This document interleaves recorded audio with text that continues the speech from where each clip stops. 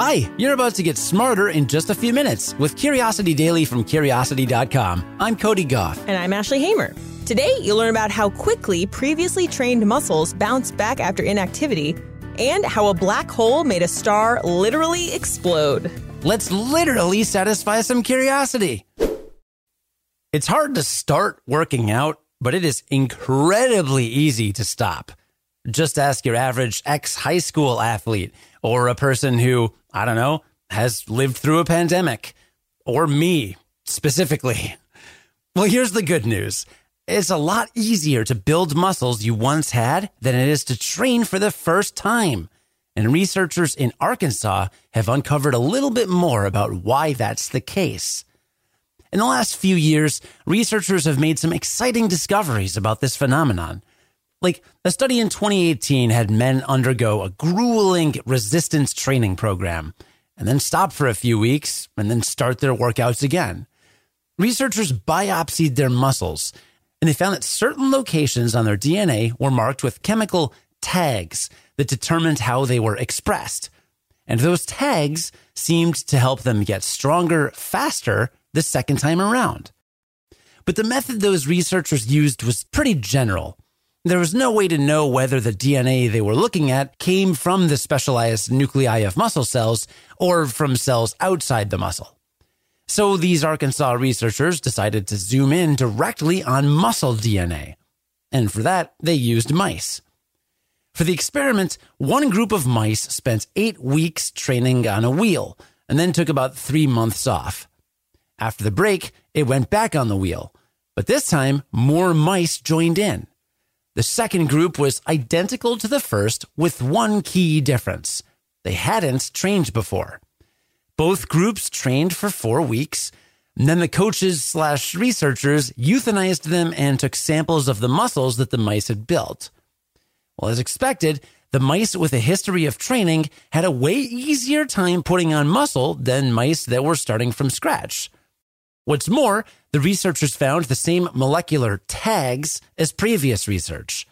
In this case, they led to the expression of genes involved in muscle growth and adaptation. And those tags remained when the mice stopped exercising. Most importantly, there were more of these tags in the specialized muscle DNA than there were in DNA found in cells outside of the muscle. In other words, it was easier to regrow muscle because muscle cells that had been trained in the past were actually storing a quote-unquote memory of that exercise regimen. Those memories made it easier for the cells to start growing again when the mice resumed exercising. So, if your running shoes have gotten a little dusty, don't despair. And if you're thinking about taking up a new activity for the first time, don't let the fear of quitting stop you. Progress isn't lost as quickly as you might think. A black hole collided with a star and made it explode. And scientists caught it in the act for the very first time. Most stars form in duos called binary pairs, and usually one of the stars is larger than the other. As this larger star attracts mass from the smaller companion, the larger star gets even larger still. Eventually, the large star explodes in a supernova, and that leaves behind something really, really dense, either a neutron star or a black hole. It's just a few kilometers across, but it's got a lot of mass, and it's ready to do some real damage. This tiny, massive object is pulled closer and closer to its old companion until it's sucked right into the star's gaseous interior. That's when the fireworks really start to fly. All that mass sprays the gas into space, and that gas surrounds the pair with a ring-shaped cloud. But the object keeps going. It gets closer and closer to the star's core, which disturbs the energy-intensive fusion reaction that keeps the star burning. At that point, the star's core collapses, and the star explodes in its own supernova with a bright flash of high-energy X-rays. As the exploding star's remains hurtle outward into space, they eventually reach the ring of gas. This second collision ends in a burst of radio waves. This awe-inspiring event is called a merger-triggered supernova. And although it's a well-established process in astrophysics, it had never been observed until recently. The difficulty comes down to timing. The initial X-ray burst happens really fast, but that second radio burst can take years to happen. That means you have to find the right series of observations years apart. So, a team led by a researcher at Caltech decided to work backwards. First, they found the radio burst. Then they matched it with observations of X-ray bursts in the past. In 2017, a project called the Very Large Array Sky Survey found a radio signature that matched what they were after. The team cross-referenced that signature with observations from the Keck Observatory, where they found evidence of hydrogen gas in the same place. Just what you'd expect to see before the explosion. Finally, they cross-referenced the results from the International Space Station's MAXI detector. And on August 14th, 2014, they found a burst of X-rays coming from the same position, evidence of the initial supernova explosion. This emission only lasted 15 seconds, but the radio waves from the exploding star hitting the gas cloud took 3 years to show up. But the legend is even longer than that. The first part of the story, when the remnant moved into the atmosphere of its companion star, it happened about 300 years earlier. That's a blink of an eye in stellar terms. But for us, it's a saga that lasts for generations. Thanks to this discovery, we can now close the book on this adventure. Let's close the book on today's episode by recapping today's takeaways. Well, we learned that it's a lot easier to build muscles you once had than it is to train for the first time. That's because DNA in your muscle cells retain memories of previous training, and they add little molecular tags that express the genes for muscle growth and adaptation so you can do it better the second time around. And this reminds me of a study that I saw a few months ago that took place in Sweden. They found a bunch of men who had been in the military like 50 years ago. And, when you join the military, you do all these fitness exams. So they knew how fit they were when they were young. And they found that of the Swedish men in their late teens who performed well in the physical fitness tests for the military, a relatively high proportion were able to avoid going to the hospital when they got COVID-19.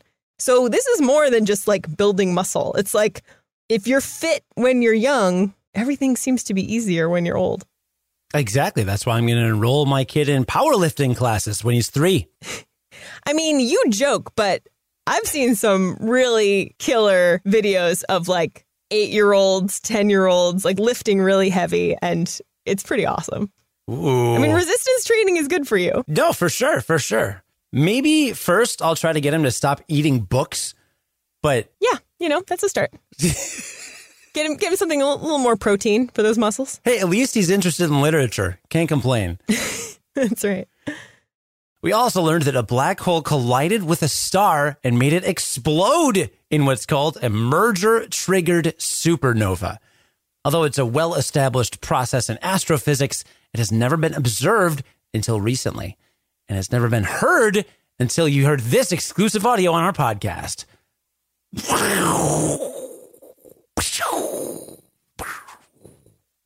See, you heard a couple little trailers there because it echoes in space. It echoes.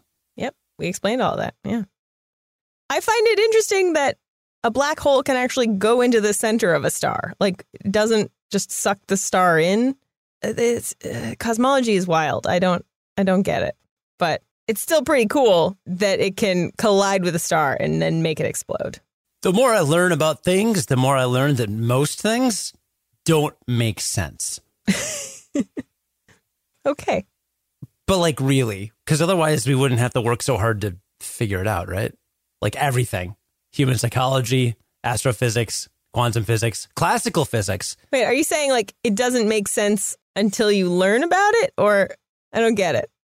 Like, why would we have to spend time trying to understand it if it didn't make sense? Well, it's not obvious sense. Oh, okay. It's not intuitive. There you go. Yeah, that makes sense. By the way, there are no echoes in space because there's no sound in space. So no, but we, but you said echoes, but there really are. Remember first it hits the center of the star, and then the star explodes with a flash of X-rays.